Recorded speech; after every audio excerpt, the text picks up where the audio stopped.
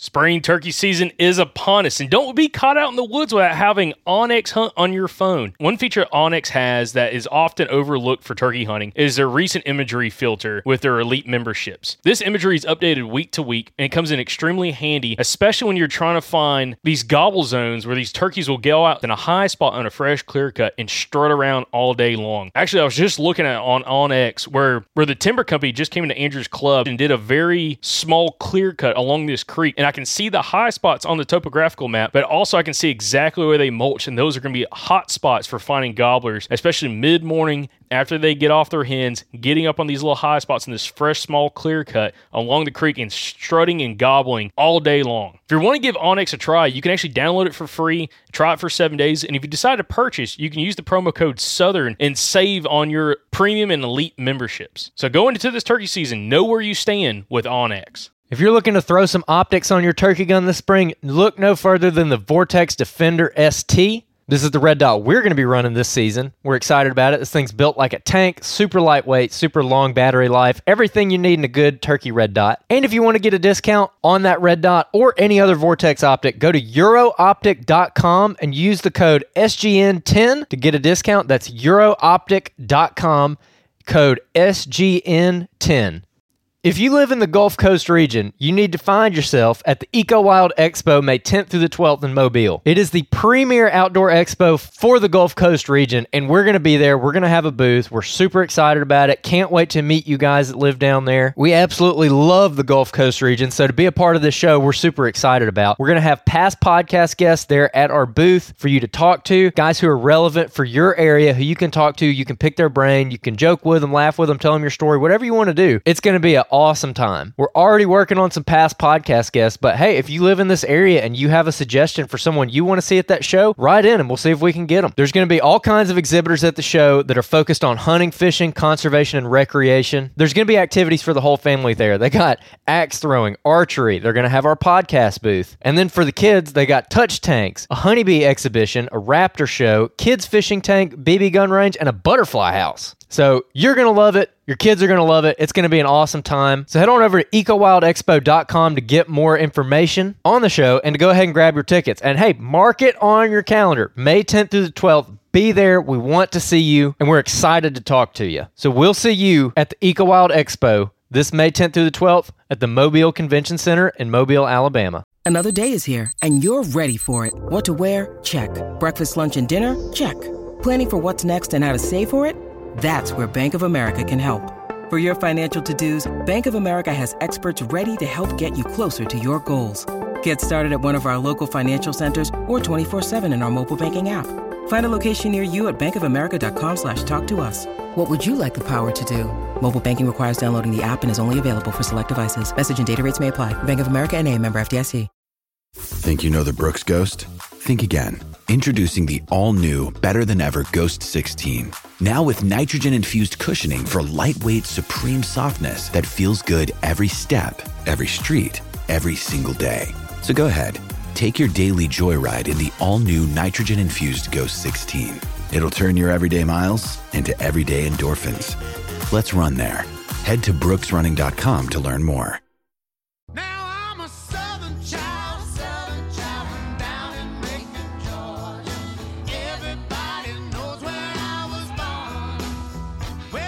You're listening to the Southern Outdoorsman Podcast. Make sure you like and subscribe to the podcast. You can check us out on Facebook, Instagram, and YouTube. And if you'd like to support the show, you can go to patreon.com/the Southern Outdoorsman. Now let's get to the episode. Welcome back, everybody, to another episode of the Southern Outdoorsman Podcast. Today, we have a guy on who we had a couple weeks ago that everyone was real interested in because we were talking about GPS data. So we got a bunch more GPS data stuff coming out. Today, we actually just dropped a Patreon exclusive GPS video. So if you want access to that, breaking down a buck's movements day by day, go check out our Patreon. But without further ado, we got Mr. Bill Thompson from Spartan Forge. How you doing, man? Good. How are you guys? Excellent. Jacob, how are you? Doing well. Very excited for this episode. Bill, very excited to have you back on. And, of course, we got the Killadilla Michael Pike on here. Michael? Hey, man, it's going to be Killa exciting. Dilla. Hopefully, Michael's going to have a little more questions this week. I'll shut up a little bit this episode. But first off, I want to say everybody's listening right now, and also anyone watching, we're also filming this podcast as well. It hopefully will drop. Hopefully, planning on it dropping the same day as the actual audio recording. But make sure you're subscribed to the podcast. Again, there's going to be a lot more of this content coming out throughout the fall, so make sure you're subscribed to the podcast so that you can check out this information as the months come. But Bill, very excited about this week's podcast. I know there's been we've had a lot of questions come in since the last time we had you on. A lot of people were very, very excited to kind of hear from your perspective of what you found with a lot of this GPS data throughout the last 6 or so years of looking at it. One question I just want to kind of kick us off right off the top is last time we had you on, we talked a lot about Buck's cores and all this kind of stuff. And one quote that you said was that there's a pretty significant difference between what you see from deer in the south versus deer in the north when it comes to cores. Can you talk a little bit about that just for our listeners? We have, again, a large range of listeners, and I think that would be very, very helpful for us to kind of break that down right off the bat. Yeah, so as it relates to buck core areas, and I will say thanks again for having me on, guys. And I actually I've been averaging probably 2 to 3 questions a day directly on Instagram, I think as a result of the podcast that we had together. So it's pretty good. I enjoy doing that, and I enjoy answering those questions when people are reaching out. But as a result, or as it relates to buck core areas, the difference is north to south. It also depends on where we're talking north to south. Right now, I'm kind of thinking in the dichotomy of south of the Mason-Dixon, kind of where you guys are along the southeast, and then up into the Midwest.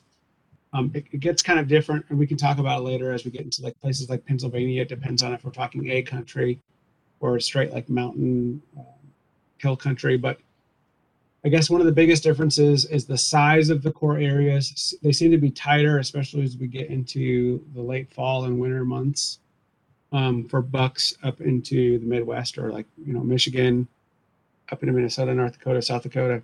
They seem to be much tighter up there versus the South, where they can get pretty, depending on the amount of pressure, they can get larger than what you might see up there. But then also the amount of times, and we kind of talked about this prior to the podcast, and maybe it's a whole nother podcast that we could talk about, but there seem to be more, I guess, what I would call core areas throughout the year. And again, like for people who didn't listen to the first podcast, I'll say it again now. I'm not a biologist. I don't pretend to be. I can only say what I see in the data. But what it seems to be like in the South is there can be bucks that have 4 or 5 or 6 areas throughout the year that they'll call home. Whereas as you head north, it can get into like 3 or 2 areas or even 1 or 2 areas where they're calling home in an area, especially as they get older and they get more mature.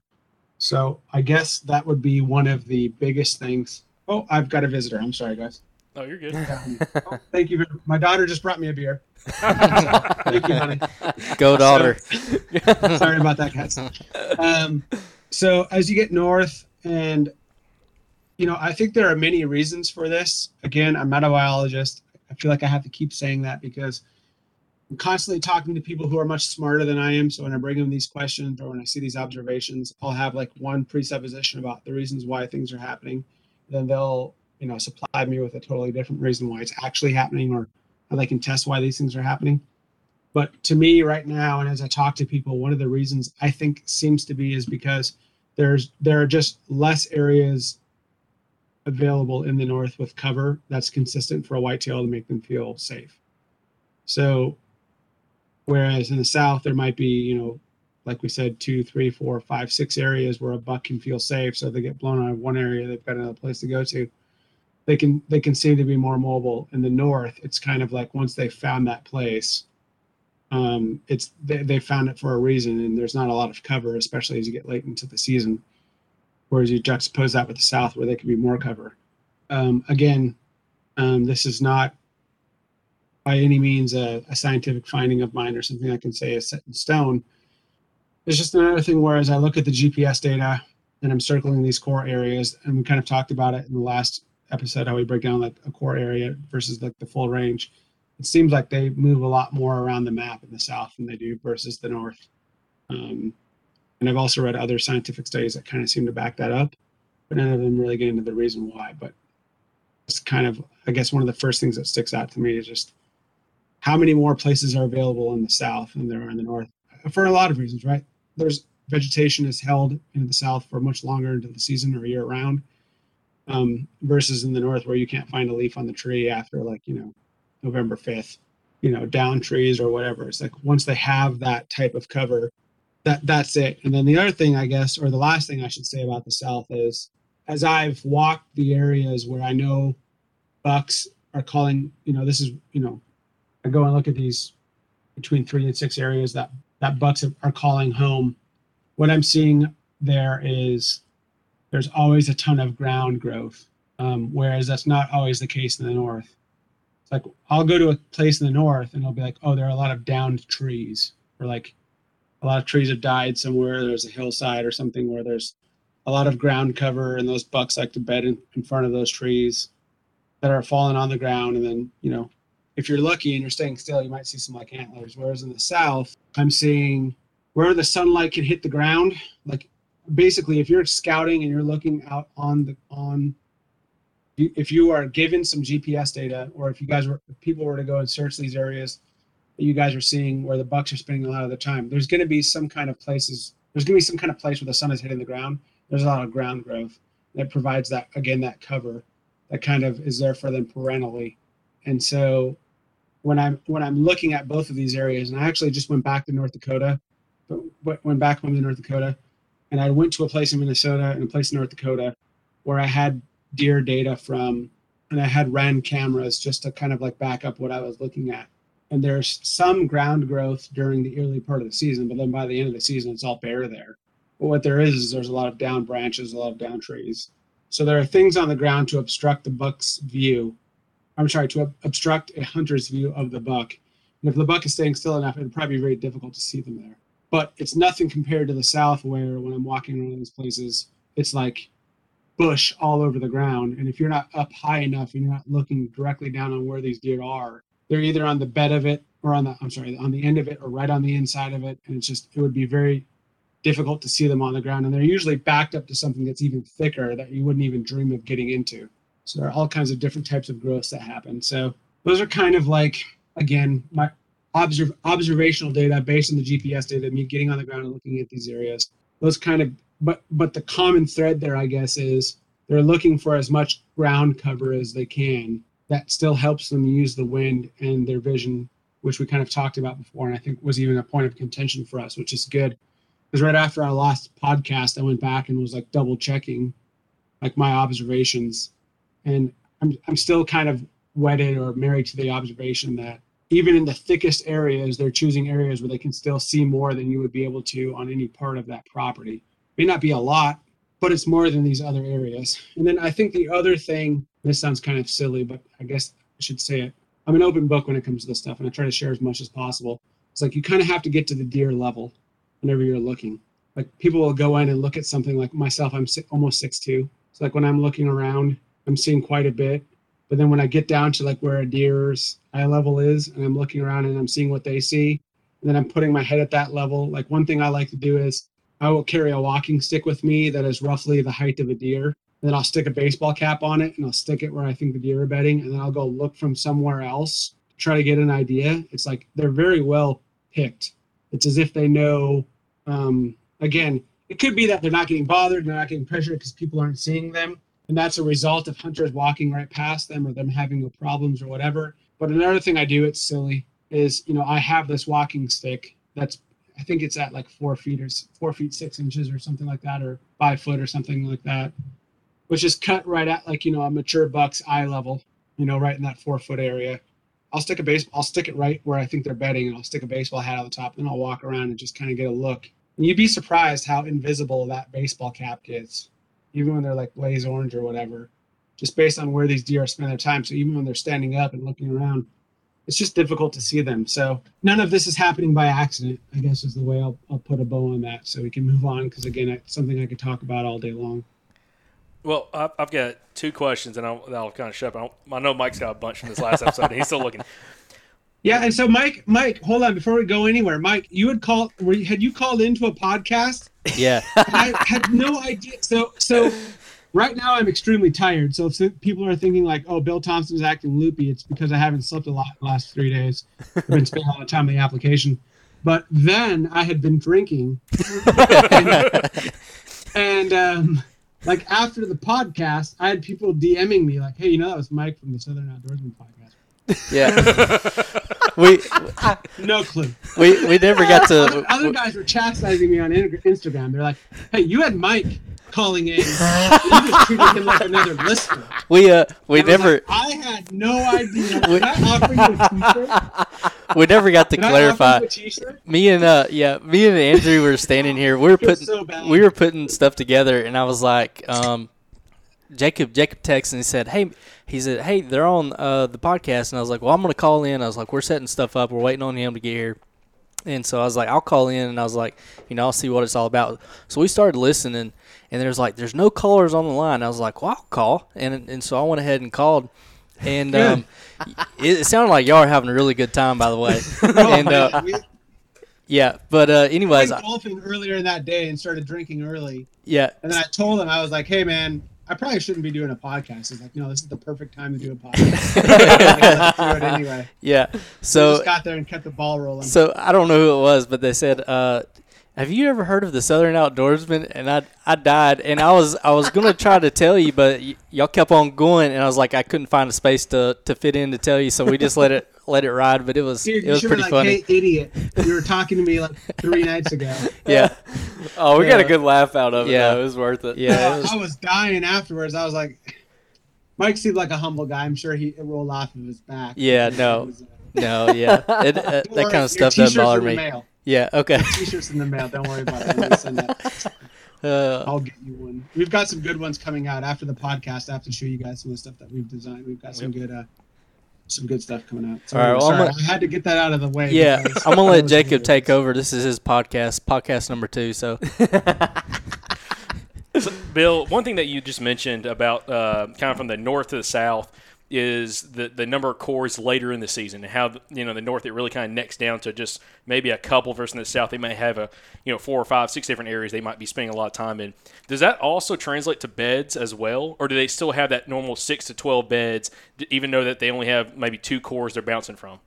Yeah, no, they'll still have an amount, and it varies. It's really a personality thing among bucks. From what I can see in the data so far, they will still have inside of that one core area. They'll be between, and again, this is why I love doing this podcast with you guys, because that's not something I've thought about counting. They'll still be between, I guess a normal day would be between 5 and 15 changes in a given day. The lower number is 5, the higher number is 15, or even I've even seen 20. And like I kind of talked about before, I think it's like an itch for them. Whereas most of like the 1.5, 2.5-year-old bucks are out there in the field at 2:30, 2:45 p.m. They are just moving more, but they're sticking in those areas. So I don't, again, I'm sorry, I don't have a definitive answer on that, but they still are moving a lot within those core areas, or they can be. The propensity is for them to move a lot in those core areas, especially when the outfitter is doing something like predicting high amounts of movement in a day. It's quite accurate, quite good at doing that. And that's when we see like again, it's proportionate based on the personality of the buck. Like if a buck's high number is 5, maybe he only changes 1, 2, 3 times in a day, or not in a day, in an area for the core area. Maybe it's 6 to 7 that day, but then some bucks it's like I've seen as many as 20, where they're just like constantly getting up and moving and voiding and pooping and then bedding 10, 15 yards away and then doing it again. And that's all on our data, which has only got 1 to 3 meter resolution. So it could be more or less than that. And the GPS is just kind of thrown off because of the foliage or whatever. But definitely it's happening a lot in those core areas, especially when the movement is high.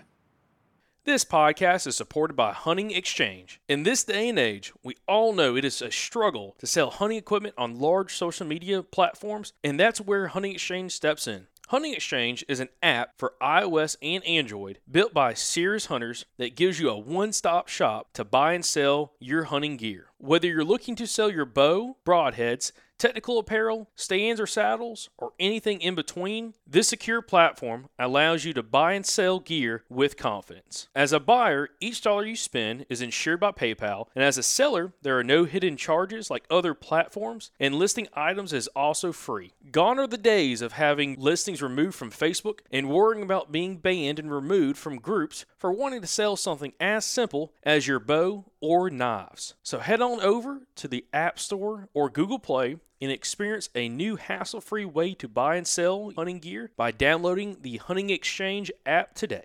Silence your setup and shave weight with the Hasmore Silent Seat. The Hasmore Silent Seat is a hammock-style seat designed to replace your climber's bulky factory seat. We all know how important it is to stay silent when you're moving in on that weary old buck in bow season. These seats are great for bow hunters. Not only do they make climbing quieter and easier, but the seat silently slides back when you stand to shoot. These are extremely comfortable and you will not miss your loud and bulky factory seat. Check out the link in the description or go to hasmore.net and use the code SO15 for 15% off. One of my other questions, and then I'm going to let Mike take over, is canopy cover.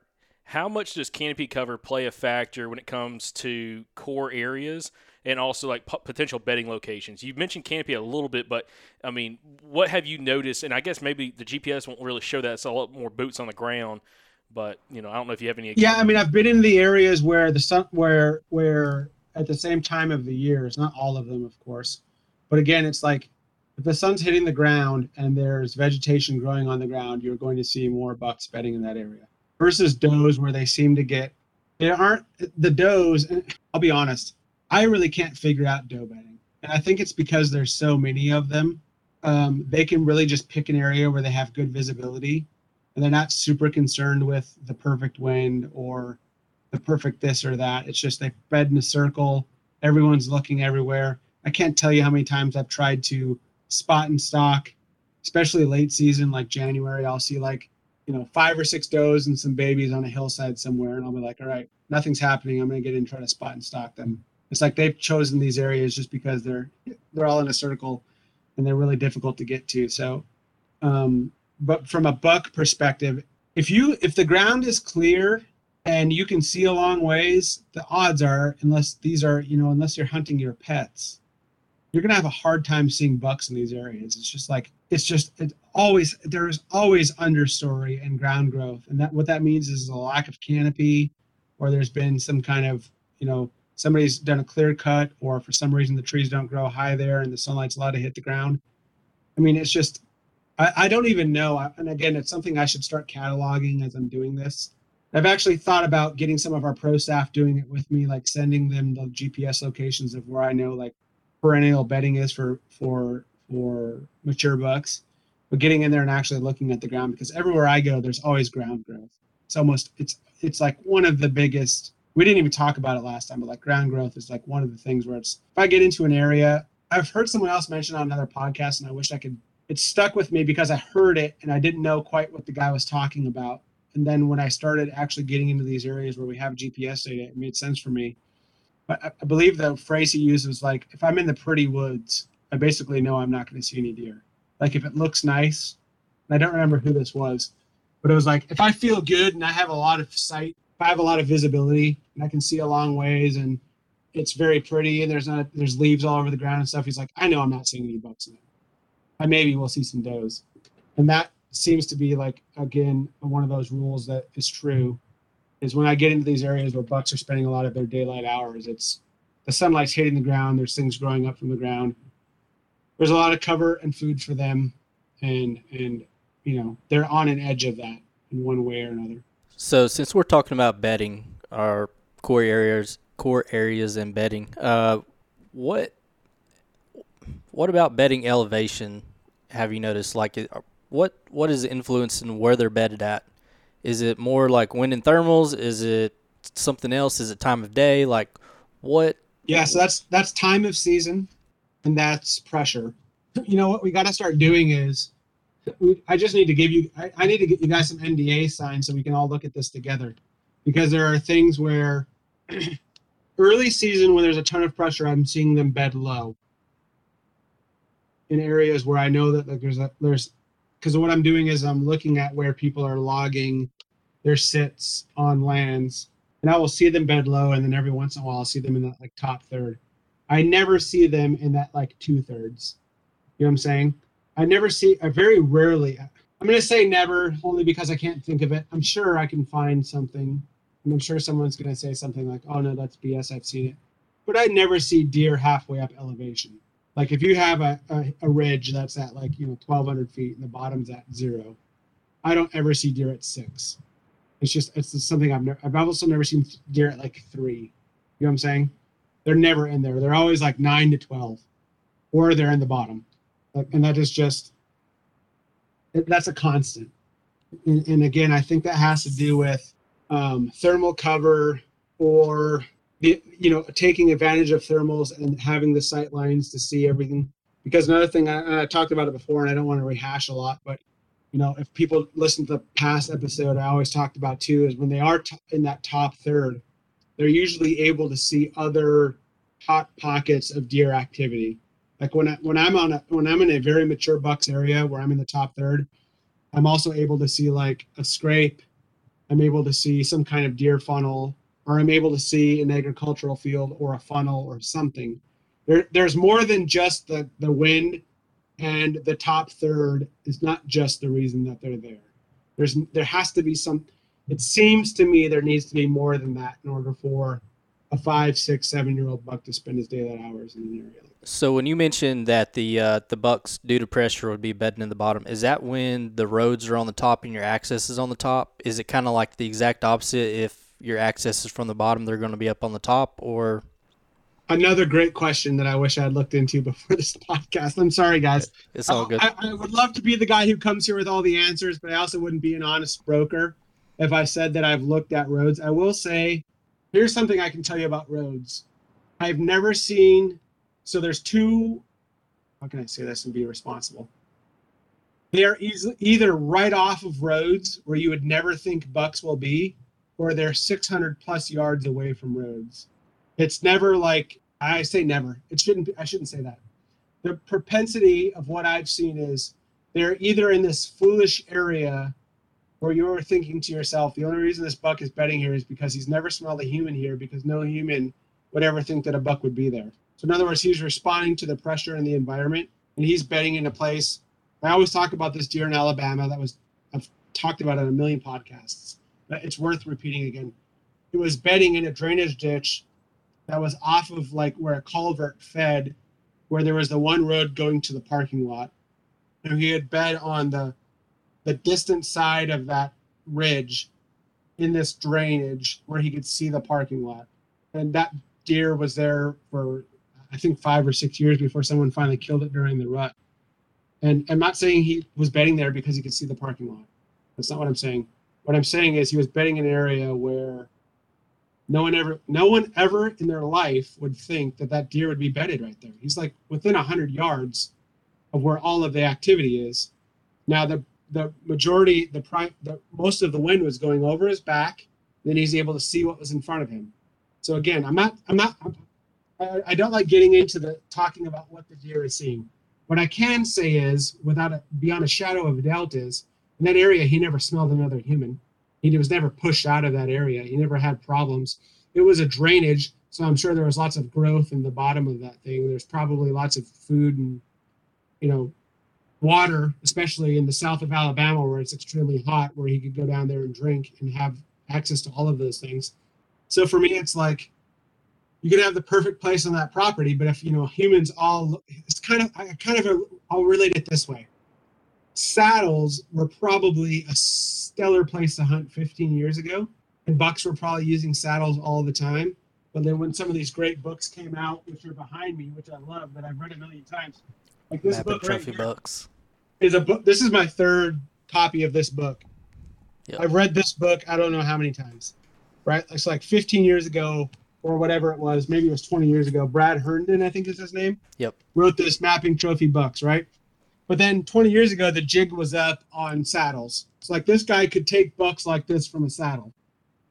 But then the moment everybody and their mother figured out that a saddle was a thing that you could find on a map and see pretty easily, and you didn't even need to be that versed in topographic features. You could just look at 2 high points and be like, oh, there's a saddle. then everybody and their mother started sitting saddles. And then what does the mature buck do? He smells a person in a saddle, and now he's done with saddles. He's not doing it anymore. So what I see in the GPS data is bucks will bed near saddles where they can see into the saddles, or they can win the saddle, but they don't participate or use it. They're watching all the idiots, and they're waiting for a doe to come through there that's maybe hot, but they're not bedding near it. And I think it's the same thing with when I talk about like these crazy spots. And I've heard other, podcasters and personalities talk about it. Like, hey, check these crazy spots where you'd never think there would be a deer. Or I think there was even like a hunting public video a couple of years ago where it was a road. They were right off of a road where it was like where two like low points came together, and they were seeing bucks just like skirting across it quickly all day long. And it was just because it was so obvious, and no one thought that would be a spot. So they sat there and they had great success there. I think that's the case. It's just if it's an overlooked spot, and I don't even know where we started on this question, but when it's these overlooked spots that they just don't smell humans in, it instantly becomes safe until they smell a human in there. And so don't discount. And I would say, again, and I think I said this last time, but if I didn't, I'll make sure I say it now. This occurs 5% of the time in the data, where I will see like a good buck or a decent buck in an area where I think he has no business. So I'm not saying it's a rule that's going to happen every time. I had somebody message me about that, and they wanted to clarify. Was that just big bucks, or is that deer in general? So it can be deer in general as well. But like the really ostentatious ones where I think the insane ones always seem to be bucks. Like the ones where I'm like, this is stupid that I'm seeing a buck here. Like they've darted this deer. I can see what his antlers look like. I see how large he is, especially in South Alabama. I think this was a 145-inch deer, like what would be a trophy for anyone. And he is, well, it's a trophy anywhere. 145-inch deer is a trophy anywhere. But in this place in Alabama, as I understood it, he would have been like the equivalent of a 180-inch buck up in like Minnesota. And it just, I laugh every time I think about it, because it's just, Now I've seen deer in other crazy places where you're like, oh, I wouldn't expect to see deer there. Or that's kind of crazy. Or, hey, that's funny. And you kind of chuckle to yourself. But it's these crazy, insane ones where I'm like, if you were to show me on a map, hey, Bill Thompson, where is there not a deer on this property? Like, it would be one of the first places I would point. And I'd say, well, you're not going to see deer here. Too many people, too much talking, too much clanging of tree stands, too many vehicles, too much in and out traffic. And meanwhile, he's there the whole time. One thing that you brought up a second ago that kind of caught my attention, and you mentioned it last time, and I forgot to ask about it, but when you talk about mature bucks not using saddles like other deer, what does that look like? What do they do? Are they purposefully avoiding saddles and like just going over the high points, like going right over the top of a ridge? Like, how does that change how they're using the landscape? Yeah, so this is like another interpretive scheme that I have to engage in. I have to like kind of guess what I think is going on. I think there are two things going on. And again, guys, like I really feel like I have to premise this with I can tell you what I see, and then I want people to kind of draw their own conclusions. I'm going to talk about my conclusions for the entertainment part of this, but I think people really should get into this and look at this on their own. And I feel like I keep doing that, but it's just because I don't want to become a deer guru. Like that is not what I don't. I've seen too much as it relates to deer to try to fancy myself as a deer guru, right? Like when you get these people who are like, deer are going to be doing this, or deer are going to be doing this, or here's what deer do. It's like, no, I've seen enough GPS collar data to say we can only make guesses about what this deer is doing. And here are some of the crazy things that I like to talk about and share with people. And if anyone were to take anything from everything that I talk about, it would be scout your asses off, and don't discount anything. Like remove presuppositions, get rid of that like top third thing, right? Or get rid of whatever you have. So as it relates to the saddles, I see a lot of 2.5-year-old bucks using saddles. I see a lot of does using saddles, and even more than walking through them, they'll just use them to skirt, the downwind side of them. 2.5-year-old deer. But what I will see is if there's an adjacent high point or a downwind adjacent high point that you can see that saddle from, that's where you will find a big buck. So like get into that saddle and then look around and see like, okay, what else can I see from this area? Or then look up the primary wind and say, what could I wind that's walking through this area? And then kind of narrow that all down on a map and then go look at where all that leads to. And then when you look at where all that leads to, you're probably on to something more, because the buck is trying to do the same thing that we're trying to do, and that is gain intel on the area without risking his neck. And how does he do that? This podcast is supported by Mark's Outdoors. If you're from around Birmingham, you know of a staple in the hunting community here, and that would be Mark's Outdoors. They've been in business in the same location for over 40 years, family owned and operated, and they have a reputation for being one of the best bow shops in the Southeast. As we inch closer and closer to deer season, if you haven't already, it's time to dust off that bow and make sure that she's ready to roll for this hunting season. Go stop by Mark's Outdoors and check out their archery counter with Mark and Robbie, two guys I've known for years, excellent bow techs. They've worked on my bow since I started bow hunting. They got all the knowledge and accessories that you need to get ready to rock for this bow season. While you're in there, also make sure you check out their gun counter. They got a ton of nice rifles, for everything from AR platforms to nice deer rifles, and a bunch of nice shotguns as well. They also have one of the best knife selections in Alabama. I mean, really nice stuff. All kinds of custom knives in there, and their ammo selection is just unbeatable as well. We're thrilled to have Mark's Outdoors on board, and we thank them for supporting the podcast. Now we're going to ask you guys to go support them. That's one of the things that I heard on the Hunting Beast a lot, was they don't like to be in those confined areas, like where, you know, they're forced to go through a certain spot that's real tight, just because they're, I guess, inherently more dangerous. I think also it's just they don't want to. I think about this like I think about people. Like, I'm a very disagreeable person in that I don't suffer fools well. I'm intolerant, not intolerant of like, you know, not intolerant like your grandfathers might have been intolerant. My grandfather was intolerant. I mean, intolerant is just like, I have 4 friends and like 4 people that I will spend time around. And that's probably how I will spend the rest of my life.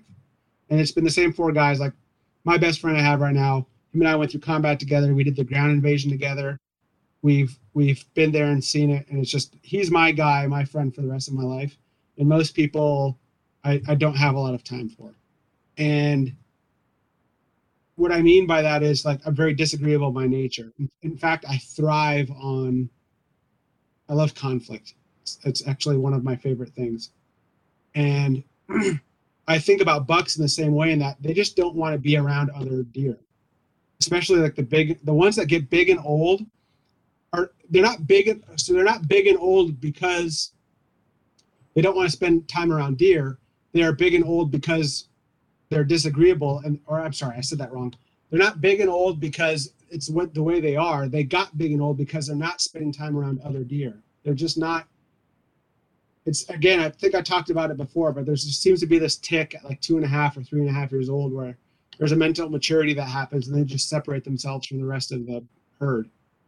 And then that is what allows them to get large. Meanwhile, the ones that are around the herd and following and going around, kind of like the sheep, right? Those are the first ones that get narrow in the boiler room. Meanwhile, it's the one that can't tolerate the other ones that is never around the other ones. Because people want to see deer. And that's another thing. And this kind of, guys, we could have a whole other podcast on this. If you want to get into an area and kill the top 2% or 3% of the deer in that area, like trophy from age, first age, then inches, get used to seeing nothing. Like the majority of your season should be like, I have been hunting hard and diligently and with discipline. Like, if you guys should talk to Andy May about this, because him and I have said this, and he, when I said this to him, he was like, "You're one of the few people that have echoed this sentiment." And the sentiment was, if you're trying to kill the 170-inch deer on this property, get used to seeing none of the other deer on this property. And if you don't have the stomach for that, and you just want to see deer, and that is, it's like a mental petting, like, oh, I saw some good deer today. I saw deer. And it's like, okay, congratulations. You're not going to see that big one, that Boone and Crockett deer you're trying to kill. He might be near those other deer 1 or 2 times this year. Otherwise, he's off on his own, doing his own thing. And so when I start, if I am going after a truly mature animal, especially in the last 2 years, and I get on stand and I'm seeing 2.5, 3.5-year-old deer and doe, I'm like, oh, I'm in the wrong spot. This is not where I need to be. And like last year on the hoof, if I wasn't hunting for doe, when I was actually hunting for buck, I would say I probably saw 6 deer last year within 40 or 45 sits. Now, if I'm hunting doe and I'm focusing on doe bedding areas, I'm seeing deer all day long. But when I'm actually going after like the trophy class, like when I get a picture of some, donkey in a public land area, I'm not comfortable when I start seeing other deer because I automatically know I'm in the wrong spot. So, Bill, if that makes sense. Yeah, absolutely. It's actually kind of funny. So, episode 263 was with an old timer gentleman that's been on the podcast a couple times, Mr. Tony Myers, and he's from Alabama. Tony talks about the exact same thing. He's just an old school bow hunter, and he's killed multiple record book bucks in Alabama. One being a mid 170s buck off public land in Alabama, and it's the exact same thing. He's like, if you're trying to target those mature bucks, those upper echelon bucks, you can't be hunting where all the deer sign's at because that's not where that big boy's going to be at, especially when he's 6, 7, 8 years old. And he said they almost hang around the edges of where most of the deer are hanging out. I mean, exactly. The fringes. He's on the fringe. Precise. That's 100% correct. They are getting in areas where they can smell and see those deer out and figure out what's going on, but they're not around them. They're not participating with them. It's just like the outlier. Like I always make the joke, but it's like the Clint Eastwood of deer. You don't expect to see, you see Clint Eastwood. One of my favorite movies of all time is The Outlaw Josie Wales. He's not going to be in the saloon with everybody cutting it up at 10 p.m., acting a fool and drinking whiskey. Like if you were an old West gunslinger and you wanted to go kill someone in that town, 95% of the people are going to be in this saloon at this night, at this time. And if you want to kill that person, you go in there and do it.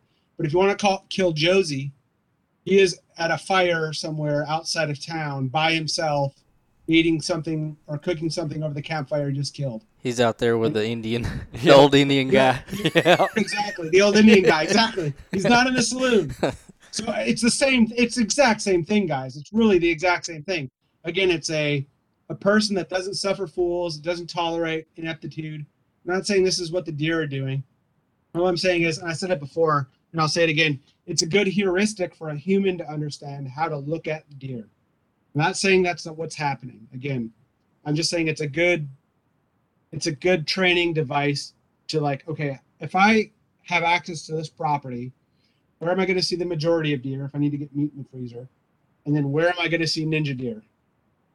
And when you can start to conceptualize and understand that, and then accept that it's going to be 20 or 25 sits, and you might get a glimpse of an antler or an ear flicker of him once or twice before he's right in front of you and you stick an arrow in the boiling room. Like that needs to be your season. One thing that you said on last episode we had you on, which was a couple weeks ago, was, on some of these really mature bucks that you might have 6 days that you can kill them out of the year. We're looking at the GPS study. And we had some guys, some very experienced, big buck killers that we've interviewed on podcasts. Kind of actually, a couple of them texted me and they're like, dude, that sounds spot on from what I've personally seen. It's like you may have trail cameras out, he's in the area, but there's only like a small window of time that you can really kill him when he's truly leaving that little area, and you can hunt the fringes and be able to get him killed and kind of hunt the edge of that egg of that core area without getting seen, smelled, or busted. So I find that very interesting. But it's kind of interesting too, hearing guys like Tony Myers from episode 263. Again, hitting on the same stuff that he's been doing since the mid-'70s. If you're wanting to target those big mature bucks, like the upper echelon bucks, you can't be hunting over just general deer sign, like feed sign and stuff like that, because the likelihood you're going to catch that buck coming in there during legal hours is probably not very good. But like you said, and like Tony Myers said, those fringes is where you'll find that buck, and that's what he did. Talking about killing the mid 170 buck, along with he's got a bunch of deer from mid 40s up that he's killed on public land in Alabama. And it's just that thing. It's like you got to think outside the box and stay away from the general sign. But the problem is, one thing he said too. Now you probably can agree to this as well. Is when you hunt, if you're hunting for that kind of buck, it's like hunting a different animal. It's not like you're hunting deer. You're hunting a mature buck. It's totally different from everything else out there in the woods. Yep, absolutely. I mean, I couldn't agree more. And again, I like analogies because I'm a blunt instrument, and it takes a lot for me to understand things unless I'm seeing it for myself. But it's like, if you want to kill a basketball player, just show up to a basketball game. Okay, now, but what do I need to do if I want to kill LeBron James or Michael Jordan? Like, you can't just show up to a basketball game to do that. You need to find the basketball game where they are participating at, right? You need to get at the higher echelon, that top level, right? Now you need to find out where the Madison Square Garden is. Where do these old brutes compete where you might expect to see, a deer of that caliber that we're talking about? And again, it's just, I break my season up like this, and this is what works well for me is early in the season, I'm trying to put some doe meat in the freezer. And I guess it's just to polish my own ego or to make me feel good about myself. And maybe I might try to, if I can, pattern a mature buck early season with no expectation of seeing him, get some meat in the freezer, get my confidence level up. And then I start hunting mature bucks where I am expecting, and I will go back and I pity people who don't have this as a tool for themselves, because I certainly do it. When I'm on like 6th or 7th hunt of seeing nothing, I'll go back to the deer data and like mentally pet and reassure myself. Like I'll look at like a 7, 8, 9, 10-year-old buck and then be like, oh yeah, this is why you're not seeing him. Like watch him move throughout this area and watch how he acts in this area. Like you're doing everything right, Bill. just keep it going. And eventually you'll see that deer, right? Because it's really easy to beat yourself up and lose your self-confidence and kind of lose hope. But then I'll go back and I'll look at that data and I'll be like, oh yeah, that's absolutely 1,000% the reason why I'm not seeing this deer. All right, so we're ready now. All right, so we're ready to rock and roll now. So one of the biggest questions I always have for people or have always thought about is related to the moon. You have a lot of people that are moon phase people, a lot of people overhead underfoot people, and then you have a few hunters that I've read about in the past, which is like illumination. And so I wanted to kind of get into those. A lot of people don't think about the 3 different, pieces to the moon, and there's probably even more than that, but those are the main 3. What are your opinions on like each one of those? Is there one certain thing that you think may be better than the other? I see you kind of giving some faces here. This is such spotty and touchy territory, and so very early on I was of the opinion that moon had almost nothing to do with moon data, and then I started getting access to data and studies where it seemed to get a vote on the data or on the movement or what we saw in the data. And so again, I would really love to come on your guys' podcast and give you guys all of the answers. My opinion right now is it's in flux, but it seems to do something. It seems to be something with illumination where bucks, and again, guys, we could do this podcast in 2 or 3 months and I could be of a different opinion. I feel like right now, Spartan Forge we're about 1,000. We're at about 1,000 years of deer data. In other words, if you were to add it all up temporally, we're at about 1,000 years. There are certainly studies where it seems like the moon is getting a vote. I think I'll be more apt to answer this question when we're at like the 2,000 or 3,000 year mark, which I want to get to.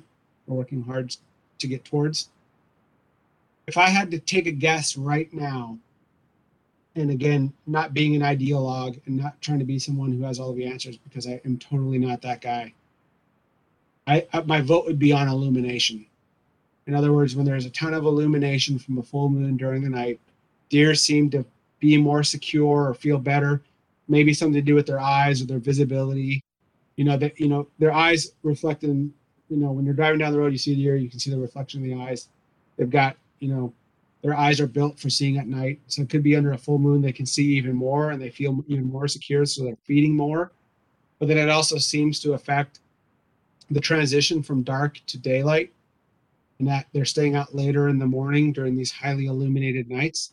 So my thought is, and again, it's something I'm trying to work with some universities right now to get suburban deer data, where deer have, without a ton of full moon, they're still in areas where there are street lights and garage lights, and there's a lot of light.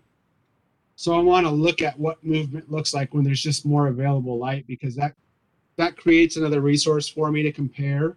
You know what I'm saying? Like, what does it look like in these areas when there's just a ton of light at night? Are they feeding more? Do they feel more safe?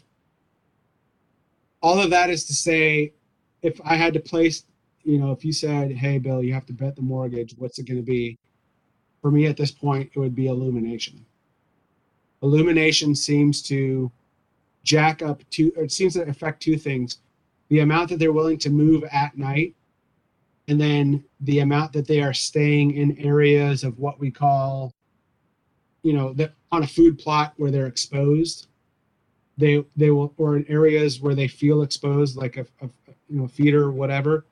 They seem to stay on those areas later in the morning than they otherwise would, because their eyes are very tuned for the light. They're not recognizing the transition from the darkness to the light, because the moon has kept it bright all night. And again, if you had asked me this question a year ago or even 18 months ago, I would have said, no effect. It's all hogwash. But now I'm starting to see that there is some effect there. And I've even seen studies where, and I only have 2 of these studies, but even when the moon is underfoot and overhead, the deer seem to move more in their core areas.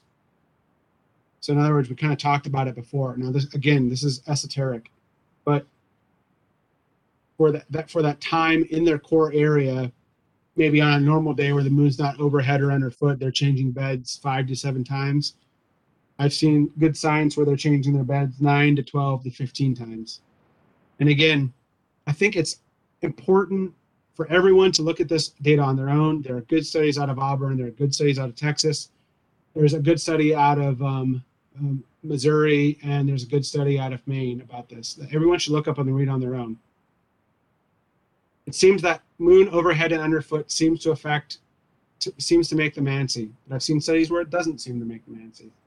So I guess the important thing from all of this is I'm sorry I don't have a clear answer about this. In fact, it seems like my answer is about as clear as mud right now.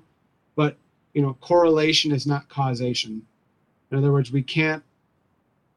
My guess is illumination. I'm going to stop. I've talked way too much about this. I'm sorry. Every answer is long because I feel like I need to be responsible with my speech and not try to, again, act like a deer guru.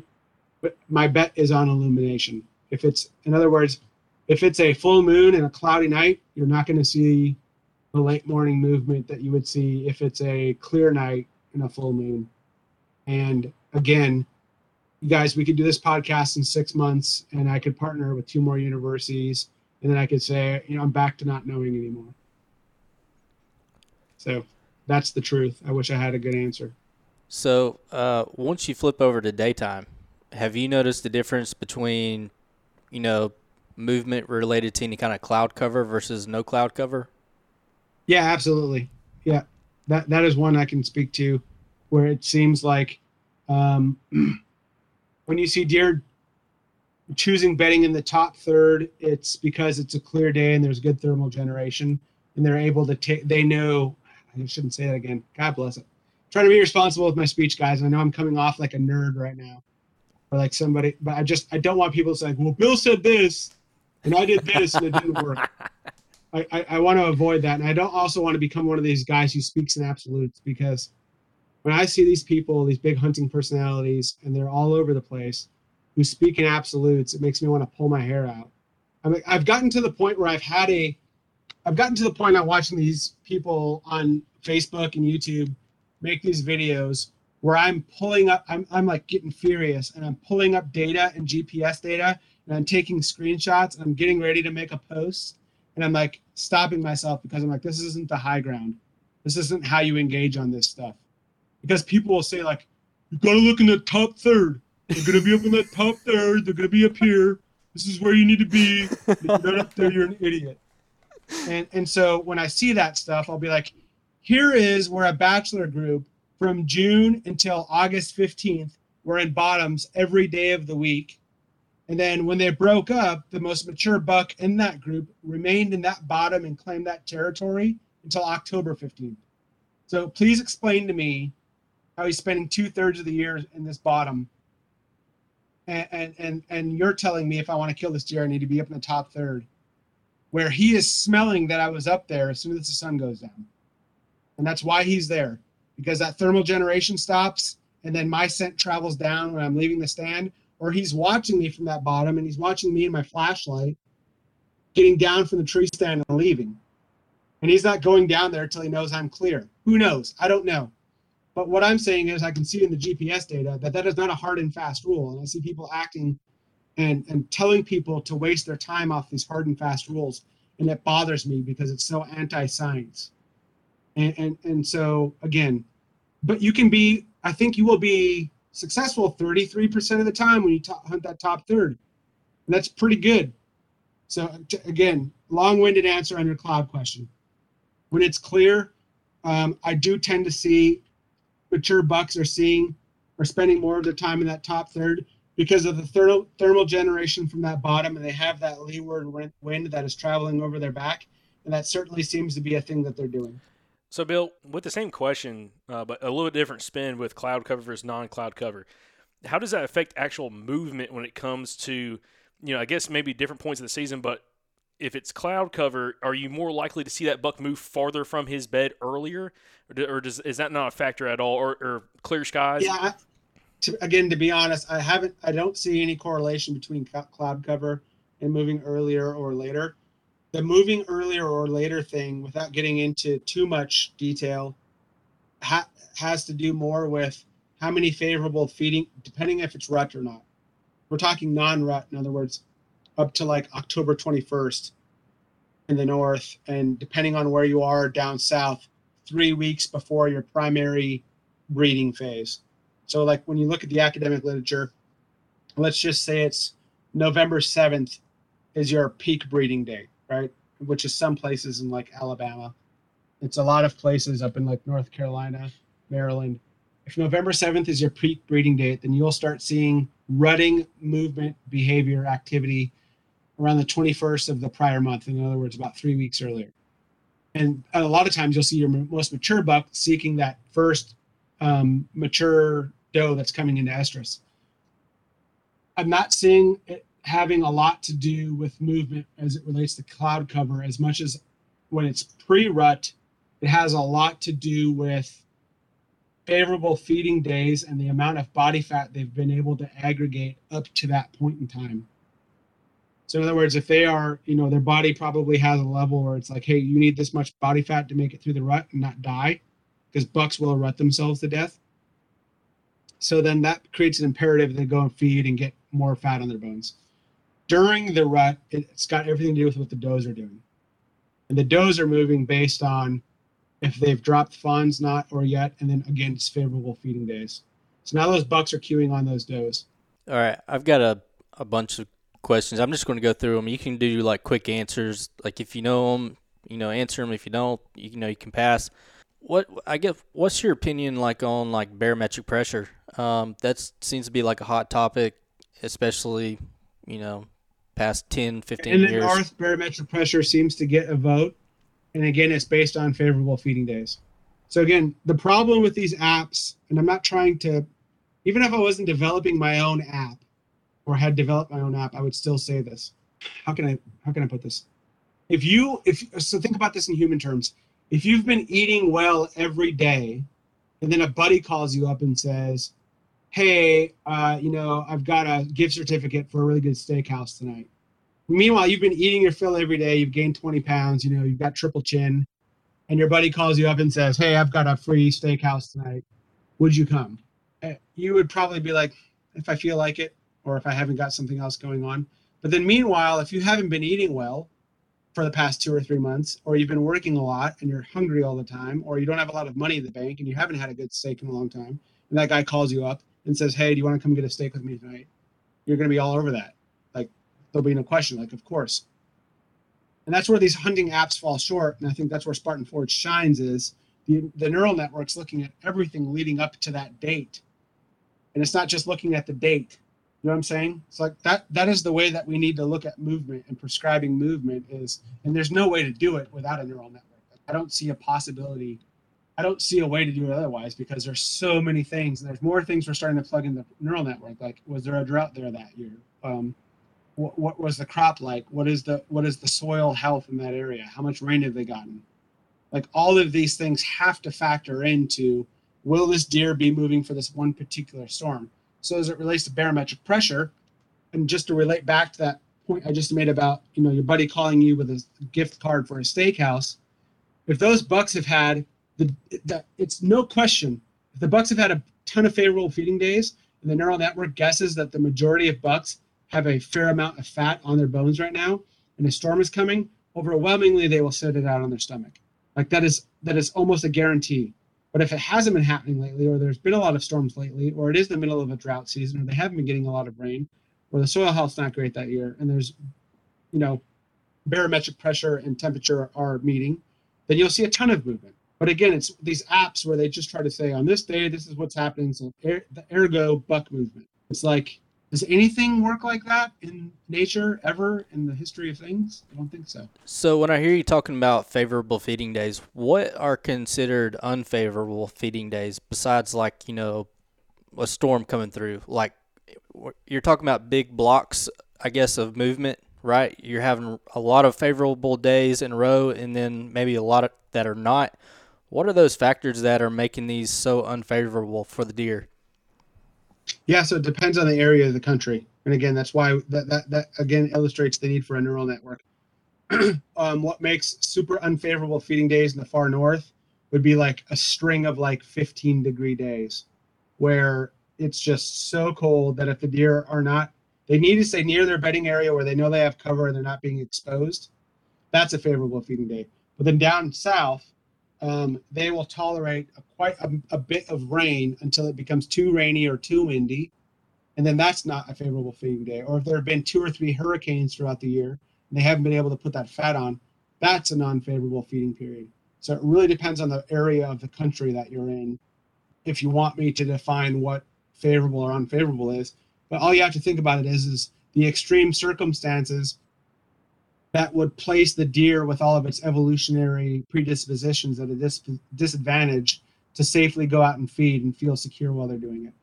So for us, is the best way to so for us down here in the southeast, if it's in the fall, let's say the hurricanes have come through in like your August, September, and like we're in December, let's say, the weather fronts are only coming through about like once every 4 to 5 days or so.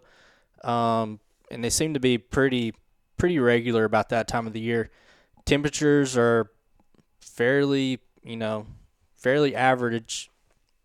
Is there something else that's maybe driving these deer to, I guess, stay bedded up versus going out and feeding during the day? Yeah, cold snaps bed them up. And that's in the southeast. Like, a lot of people will talk about cold snaps and be like, oh, it's going to be 31 degrees this morning in Georgia. And we haven't had 31 degrees all year long. When I look at the GPS data on a 31-degree day, Mr. Buck is on his tummy. And he's just like, why would I don't know how to wind this area. I don't know how the thermals act. I don't know how any of this thing works under a 31-degree day. So why go and risk my neck? Yeah. Plus, it's going to happen twice this year, or whatever is really cold in Georgia. I believe. Yeah, I've definitely noticed that, especially when we get the cold snaps. If there's a cold frost, everything on the ground's kind of frosty. It's usually like 1 o'clock in the afternoon before these deer are actually getting up on their feet. Precisely. And waiting later into the day until it gets to a temperature where that buck knows the area. Because what you've done is, in the military we call it intelligence preparation of the battlefield, but you understand all of the normal circumstances on how you might navigate a battlefield. If something comes about that makes the battlefield now unknowable, In other words, it's a condition that you aren't aware of and you can't account for, then why put troops on the battlefield? Why would you do that? It's just a risk. You need to try to deploy your resources and conduct missions under circumstances that you can account for and that you can control. And a wise buck is the same way, a 7-8-year-old deer. Now, you'll see the 2.5-year-old deer or 1.5-year-old deer all over the place because of cold and they don't know what the hell to do. This isn't their 5th, 6th, 7th season. Whereas that old buck, it's like tummy all day long. Yeah. Another thing that I've noticed is pertains to like a weather front coming through, and that is I've noticed that like before a front, I've always heard like deer will be up on their feet like just the day before or something like that. I've actually noticed 2 days before like a front pushes through, you see a really increased movement, and then it just slacks off like until the front gets there. Then the front passes through. When that front comes through, it's like you have like a high mile per hour wind day, say like 10 to 15 miles per hour, maybe even higher than that. The deer don't seem to move as much that day, but the first slacked off day as far as the wind is just phenomenal. Precisely, because they know those conditions. They understand those conditions, and that's, again, it's like people like simple answers. And a simple answer is when the weather does this crazy thing, the deer are going to move. And everyone likes that. And then they might see a deer. And again, it's like this self-confirming presupposition, because it's like, if I tell you, I've narrowed it down to this pressure, this temperature, and this wind to mountain wind direction. And if I tell you that, right, and then you believe what I'm telling you, like you read this in like a deer hunting magazine or something, then you will move out to your best stand, and you will be as quiet and as diligent and as slow, and you will not spend the whole time on your cell phone. You'll be looking around, you'll be hyper-focused, and then boom, you've got a self-confirming prophecy, because now you've seen a deer that you've been trying to see. Meanwhile, what has changed is not the weather, it's you. Right, and now you've used your best stand. You've been as quiet and as diligent as possible of getting yourself in it. You didn't take your cell phone out of your pocket all day, and you were looking around and you were studying the woods, and then you saw this buck and he was too far off to shoot, but now you're like, boom, that's when I'm going to see this deer all the time. And then again, you're seeing them in a vacuum, and you're narrowing them down to like this one day and this one set of weather period, when really it came down to, you studied and you saved a tree that you didn't pollute with your scent, and then you got in there super silent with the right wind and hunted it one day, and then you saw that deer. And now you have it's like a self-confirming prophecy. Do you know what I'm saying? Like we will always save like our best sets or our best spots or whatever we think is the best area, and then when we do go in there, we will act as responsibly as possible and do as many things as possible. And then we'll see a deer or the deer we thought we were going to see.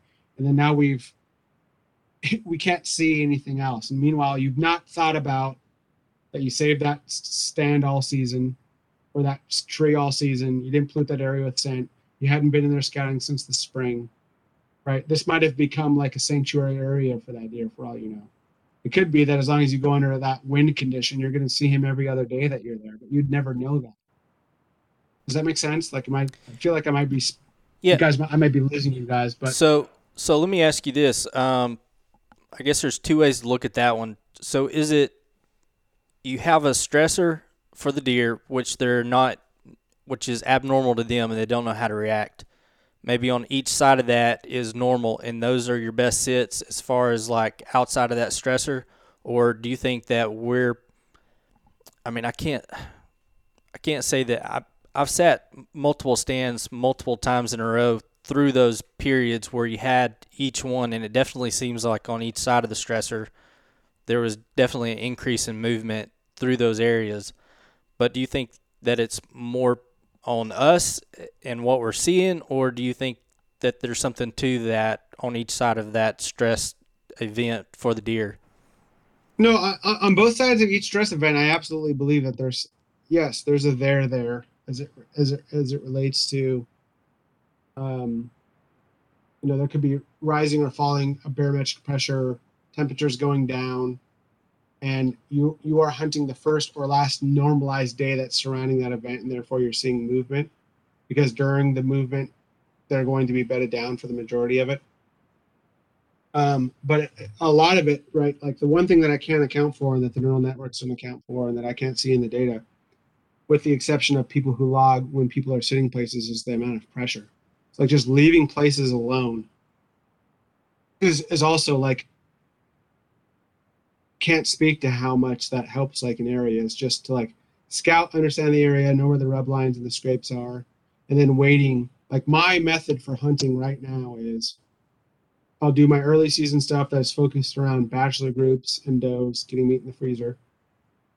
And then understanding where my scrapes, my community scrapes, or what I'm calling, we kind of talked about it before, what my competition scrapes are.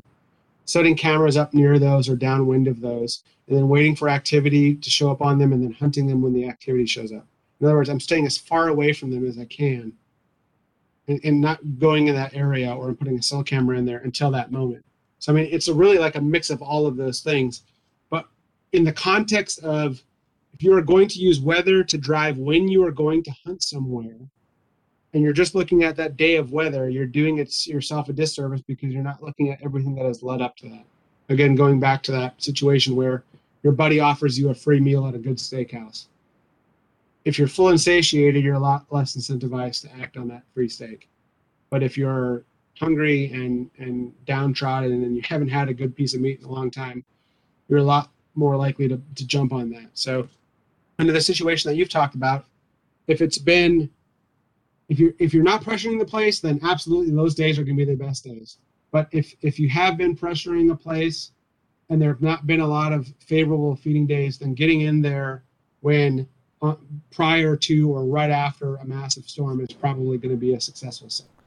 So could you use, like, if you're hunting a private lease or maybe public land and you've got a lot of people that are hunting on Saturday and Sunday, maybe even Friday, would you like suggest, I guess, to a lot of people to maybe hunt like a Wednesday, Thursday as like all of your pressure comes in for the weekend? That's like a stressor for these deer, and then give it a few days after and maybe they're like easing back into their normal patterns, and then I guess something like that maybe? Yeah, I mean, my thing would be scout as much as you can in the off season and get an intimate understanding of that private parcel of land that you have access to. And then wherever you see those, that I'm a big scrape hunter and I love scraping. And as I see deer interacting with scrapes, it just, to me, is a really good method for hunting. My thing would be, and it depends on the property size too. So let's just talk, like, just throw a property size out to me, and then I can kind of tell you what I'm thinking. Bill, this is actually a question, and this goes hand in hand with what you're about to say. How would you go about approaching what we're talking about here if you had a property that was, say, 100 acres or less versus you were in a lease or on a decent-sized public land that was 1,000 acres plus? And how would that dictate how you approach that? 100 acres or less, my friends and I would get 4 or 5 friends, and I would cover that land and find every scrape I could, find out which were the community scrapes or the competition scrapes and the bedding. I would put up cameras in those areas, and I would leave that place the hell alone until I'm seeing, a propensity of daylight movement.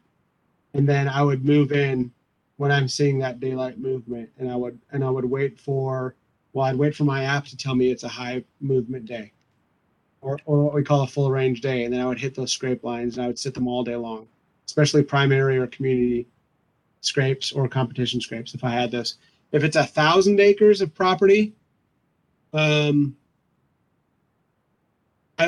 would likely use the same type of tactic, only I would bounce around, like I would sector the property off. So on 1,000 acres, I'd probably have 4 different sectors of property, and then depending on the wind, I would choose stands and sets based on the prevailing wind and how I'm kind of documenting when I'm seeing deer on certain scrapes, because scraping and scrape tending and working scrapes, in my mind, has a lot to do with wind direction, and deer are comfortable scent checking scrapes and then working scrape lines or getting in on them based on what the wind direction is. So I would sector that property out, whereas on the 1,000 acres, if I've got 4 buddies, I would probably say we do an early season set, and then we do some mid-October to late October sets, Then we let it cool off until the peak of breeding, and we're in there 3 or 4 days before the peak of breeding, and again, we're sitting scrapes.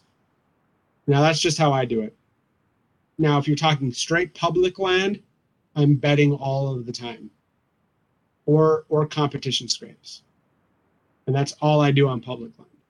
So I'm scout, like my public land that I hunt in Maryland and West Virginia, I exclusively get in on the bedding, generally in the afternoon, very rarely there in the morning. Scrapes, I'm there in the morning. Scrapes, I almost always sit in the morning. But then when I'm sitting public lands, in fact, that's what I'll do. Last year I did it. In the morning, if I have access to private, like I have a golf course in Maryland that I hunt, I'll hunt the scrapes early in the morning, and then I'll transition to public land bedding areas in the afternoon. Just for me, it works well because you're not going to beat a mature buck into his bed in the morning, and if you do, he'll wind you. Generally, by the way that they move into their bedding, either they're J hooking or they're walking in some kind of way where if you're sitting over where their bedding is or near where their bedding is in the morning, they're going to catch you.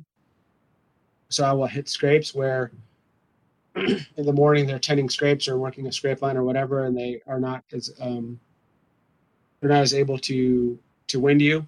And then in the afternoon, I'll get into those bedding areas super slowly, super quietly. I mean, to the point where I've hunted bedding where I am walking towards the stand at 11 a.m. and it might only be 200 yards in, and I'm not in the tree looking over the bedding area until 1:30 or 2 p.m. As I'm moving so slowly, I'm going so quietly. I'm looking at everything around me as I hang each stick, I stand hunt. So as I hang each stick and I'm getting up there very slowly, I'm looking at everything everywhere. And it can very easily, on a 400-yard walk, take me 2.5 or 3 hours to be on stand and ready. Or like a 4:45, I'm on target. Bill, one question I've had, and we've discussed this on the podcast before, but I'd like to talk to you about it, especially when it comes to like early season. A lot of people, talk about early season, especially in some of these states that have these September openers, of how, temperature can be a factor, and, that you hear a lot of guys like, I'm only hunting evenings early season.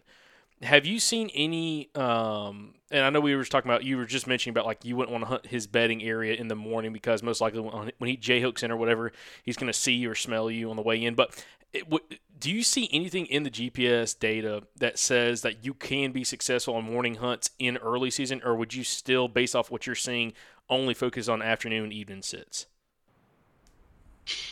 Again, I could be coming to this with bias, but early season, like, to me, seems to be like an afternoon type of situation. I'm not saying you can't be successful in the morning. And again, I could be looking at all of this with bias. But just especially early season where you're dealing with a bachelor group or you're dealing with highly patterned deer, like they've chose that pattern because it suits them and it works for them. And when you're dealing with a group of deer, or like in North Dakota where the openers are like the 1st of September sometimes, they're all still in velvet, still bachelored up. And I look at the deer data with that optic, and it still seems to me like early season afternoon seems to be the time for me. And again, I could be wrong. Like, really what we need to do is I need a list of questions from like your Patreon and you guys yourselves, because what I do need to be able to do this podcast more responsibly in the future is I need to go back and look at these questions with the context that you guys are providing today. Because I can only tell you what I'm thinking, but I also know that what I'm thinking comes with pre-programmed bias. So I can tell you right now, my early season sets are all afternoon, almost always. And my late season sets, I will sometimes do morning, but again, mostly afternoon. But again, I can't say that I've spent a lot of the time looking through the GPS data trying to challenge that presupposition of mine. One thing I know is my buddy Johnny Stewart, who's on our pro staff, who is a buck murderer. He kills a lot of deer late season, early morning, and does really well in like Ohio and Pennsylvania shotgun or like late season muzzleloader in mornings. And so obviously he's latched onto something that I'm not. And it stuns me. The pictures that he sends me, that guy does so well. And he's one of the reasons in our last podcast, you guys asked me about like the wind, if I had to kill like a big buck, when I said early season or late season. He's one of the reasons why I say late season, because like the stuff that I've gleaned from him and the way that he sets cameras and the way that he does the late season, like he hits these places that just get murdered from a hunter to deer ratio during, the first gun season or the second muzzleloader, or whatever you want to call it. But then come January, February, there's nobody in the woods. And that's when he is just slamming deer. Slamming deer. Like the stories that he has about like late season deer are just, it blows my mind. Well, one thing I want to bring up as well is, you talk about like early season, say like September, you're focusing on the afternoons. At what point in your season would you start focusing on mornings? And the reason why I'm bringing this up, because down here in the Southeast, like in Alabama, the earliest portion of Alabama that you can hunt, there's a couple areas that open October 1st. The rest of the state opens October 15th. Mississippi's very similar. Georgia has an early opener. But for some of these other states that might open October 1st, through mid-October, at what point would you then switch over to like, hey, I'm going to try to, some morning hunts based off, conditions and everything else? Yeah, so if I don't know the area, I'm going with 3 weeks prior to the peak of breeding, and I'm looking for fresh scrapes. So I'll literally walk the woods looking for the first scrapes. Those are usually associated with the biggest bucks that know what's going on. Not biggest, some of the biggest. The top quarter maybe of biggest bucks that know that there's a doe that's getting ready to come into estrus, and they're seeking for that, like on a 7 November peak route, they're seeking that 21 October to 31 October bell curve of does where they're not seeing a lot of people in the woods. They're not getting a lot of pressure, and they're looking for that first hot doe. So that for me, it's kind of the same thing as like 3 weeks to 2 weeks prior to whatever the peak of breeding is. Bill, one other question that I've got, which I'm, this is one I've had in my mind for quite a while. Actually, you had brought up the first time we had talked to you, which is wind velocity, and in relation to deer movement, but also bedding, and how that also, based off what you learned through the GPS studies, have then translated to boots on the ground hunting. Can you talk a little bit about wind velocity, like higher wind velocities, how you've seen deer shift a little bit throughout their core, but also what you've learned from that to be able to go in and hunt and use it to your advantage? Yeah, I love hunting high wind velocity because I love to try to spot and stock.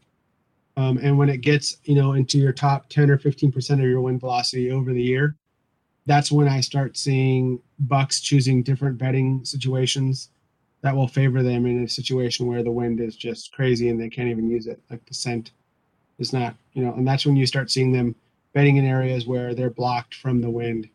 And then that's where I try to, look at a map and look at where the steepest features are, where a buck might have, if I've scouted a bench in one of these areas or something, where they're kind of getting themselves out of that wind so they're not being driven crazy all day long. And then I'll try to spot and stalk, or walk through those areas, still hunt through those areas where I see on a map, this could be a place where a buck is seeking refuge or deer are seeking refuge. Can you talk about, there was a hunt in particular that you had talked to me and Andrew about the first time we had called you, where you were kind of using that high wind velocity to kind of still hunt your way through along a ridge line, and it was able to take a buck, shoot a buck off the ground. I guess it was with your bow, I believe, if I'm remembering correctly, a couple of years ago. Was that the one I told you guys? So there are a couple of times where I've done that, but if we're talking about the same one, I believe it was Green Ridge State Forest in like Western Maryland. Is that the one we're talking about? It's like 140-inch buck. Yeah, that's it. Yes, sir. Yeah. So, basically, what had happened was we had like a sustained period of like 2 days of really high winds, and there were thunderstorms that happened on the front end of it. And then it was going to be like high winds for like 1 or 2 days afterwards, which was really weird. And so, I got in there to camp. This was 2017. It was 2017. And basically it was just like a long ridge. If you look at Green Ridge State Forest, people will be able to figure it out. There's like this place called Bell's Knob. And then off of Bell's Knob, there's a long ridge. And on a high wind, I've seen it before, just getting up there with binoculars. In the high winds, the deer will just bend on the downwind side of this ridge. And they're just doing it to stay out of the crazy wind. And then there are also like shrubs and trees and acorns and stuff that are along this hillside. And what I knew was there was like a bench on this ridge on the north end of the ridge where I'd seen bucks before, and I had a lot of pictures of bucks going through there. And with the high wind, like any other time, it would be impossible to get in there. It'd just be very, very difficult to get in there. But I knew with the high wind I could. So I did a spot and stock one morning, and had killed like a good 140-inch buck at like 10:30, 10:45. That was just like on a knob, and I thought he had busted me like 2 or 3 times. And I got within 35 yards or so, 30 yards or so. It was a longer shot for me, especially just because I'm not a great archer. And I thought for sure 2 times that he had busted me. And then when I got in super close, you never know what deer can see 320 degrees, I believe. So you never know like if a deer's really looking at you or not. I thought for sure I was busted a couple of times. And then he had like stood up, and I thought he was going to bolt, but he was just changing beds. And he had just gotten quartered away. And I thought for sure the way that I was coming down that my wind was going to catch him, but it never did. And I arrowed him at like 30 yards or something like that. And he had tumbled down. Like the ridge was steep enough that he had tumbled down the ridge. And, super windy day. And that was a place where a lot of deer hung out. And I think they just felt safe there. And I had probably pushed 2 or 3 deer or doe that morning.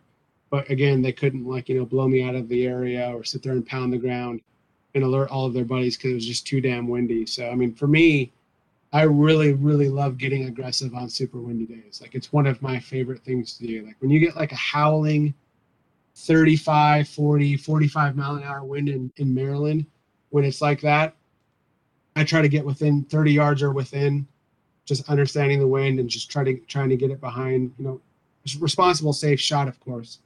If I don't think I can make that, I won't. But especially during the rut in Maryland, that is one of my favorite, because they still have that urge to move. They're still in bedding situations where they wouldn't normally find themselves in, where they're trying to stay, close to does. And for me, that's just one of my favorites is super windy, high velocity wind days. And on top of that, I think I have ADD. So I don't like sitting in tree stands like I should. So like being able to move slowly and like I count my steps. I'm a huge nerd about it. I'll be like, all right, I'm going to take 3 steps and I'm going to look everywhere. I'm going to stay there for 3 minutes, and then 3 steps, look everywhere and stay there for 3 minutes. And it'll take me, to cover a few hundred yards. It'll take me in the morning or into an afternoon.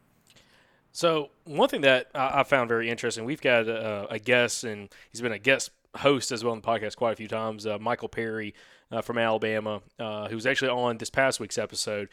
And he talks about in the areas that he hunts on public land, some of his best opportunities for killing big bucks actually on their feet, especially during the rut, is on very windy days, 30-plus mile-an-hour winds. And he's like, for some reason, they just seem to move. And he's like, you don't see a lot of deer, but when you do see one, it's a big buck. I mean, have you seen anything based off the studies and GPS data that for some reason some of these mature bucks are getting up at those times when there is a high wind velocity day? Yeah, they're still trying to hang around the does. Like, they still need to breed. They're still hanging around the does. And that's kind of what I said earlier was you'll still see them in bedding areas or bedding situations that they normally wouldn't consider themselves or even bother with. But they're doing it because they know they're near the does and where the acorns are and the food is. And they're just waiting for that wind to calm down, and they get right back to work, or they're doing it while the wind is still going. I've seen that. So yeah, bucks during the rut are still moving way more than they are on the calmest, coolest, crispest days any other time of the year during that, heightened wind area, heightened wind time, as long as it's during the rut. I got a question. I'm trying to think, should I ask on this podcast or should I wait for the next one? I'll hold it for the next one because it's one that, yeah, I'll hold it for the next one. It's a rabbit hole. It's a good one, yeah. But, I told you before we get on that we try to keep you around an hour. We're about an hour and a half now. But anyways. Well, for sure next time, too, I mean, I feel like I kind of am doing a disservice because you guys have asked a lot of great questions that I haven't been able to provide you answers for. If you guys provide me those, I will do some research and look through the deer data. And whether we do that for your guys' Patreons or we do that for your guys' regular listener group or whatever, I'm happy to do that because, I'm only one dude and I'm not thinking. You guys have had some great questions tonight that make me, like I've written down too, where I want to go back and look through the data and try to get the answers to those questions. So I welcome those. So if your viewers or if yourselves, you guys have questions that you want to go through, like by all means, let's do it. Awesome. Excellent. Well, Bill, we appreciate your time tonight. I'm going to go around everybody and see if Andrew got any other questions or anything. Not for this one. Not for this one. Okay. I cool. have a bunch for the next one. Yep, absolutely. Michael? No, I'm good. Okay, cool. Yeah. Listen, I'm excited. Michael got to put his questions in today. I don't feel as terrible as I did Hey, last Michael, episode. your t-shirt's on the way, buddy. All right, appreciate it. Awesome. Well, Bill, man, we appreciate you coming on. Hey, I'll let you do a little quick shout out. How can guys find Spartan Forge and any new updates kind of coming out since the last time we talked? Spartan Forge on Instagram. We are, right now testing and getting ready for the release of our application that'll be in iOS and the App Store. We were aiming towards like middle of August to get a release. Some of our developers, not trying to air too much out in the public sector here, but one of our developers, his father just passed from COVID, and kind of slid our development timeline to the right, because we're a small business and we only have so many guys. So we're probably now responsibly more angling towards the first week of September. To try to get something out, and if we get it out earlier, great. But if we don't, it's going to happen when it's going to happen, because these are, force majeure type events that are outside of our control. But as soon as we get this thing tested and all of the fixes implemented that our pro staff are working on, the application will be out there, and I'm excited to hear what y'all think about it. Excellent. Awesome. All right. Well, again, y'all can follow Bill on social media, on Instagram at Spartan Forge. Bill, again, thank you for coming on. Excited for the next episode. And listen, if you guys are still listening to the podcast, make sure you are subscribed to the podcast, because there's going to be, again, I've got quite a bit other episodes that we would like to have Bill a part of if he'd like to take part in them in the future. But we're very, very excited for some future conversations as well. So make sure you're subscribed to the podcast. Appreciate y'all watching, listening along. And make sure you tune in this week on Wednesday for this outro for this episode. So thank y'all so much. Thanks again, everybody, for tuning in to another episode of the Southern Outdoorsman. And thank you to Blackberry Smoke for the music for the podcast. Also, to follow along with us, make sure you check us out on Facebook, Instagram, and YouTube. And if you'd like to support the show, you can go to patreon.com/The Southern Outdoorsman. Until next time, y'all stay Southern.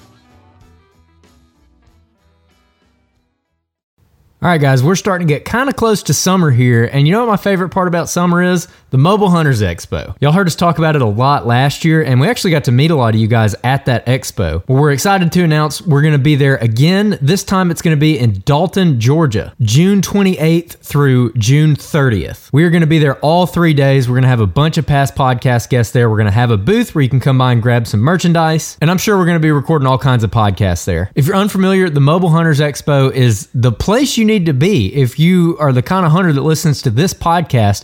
This show was literally made for you. It is an excellent group of people that are going to be there. A lot of whitetail killers from around the Southeast are going to be there. You're going to get to talk to them, shake their hand, learn from them in person, make some connections. And guys, we get a lot of questions about which saddle should I get? Which tree stand should I get? What about this piece of gear? What about that piece of gear? How do I meet other hunters who want to hunt the same way that I do? Finding a good hunting buddy. The Mobile Hunters Expo is a place for all of that. So you guys don't miss it. June 28th through the 30th, Dalton, Georgia. We'll see you there.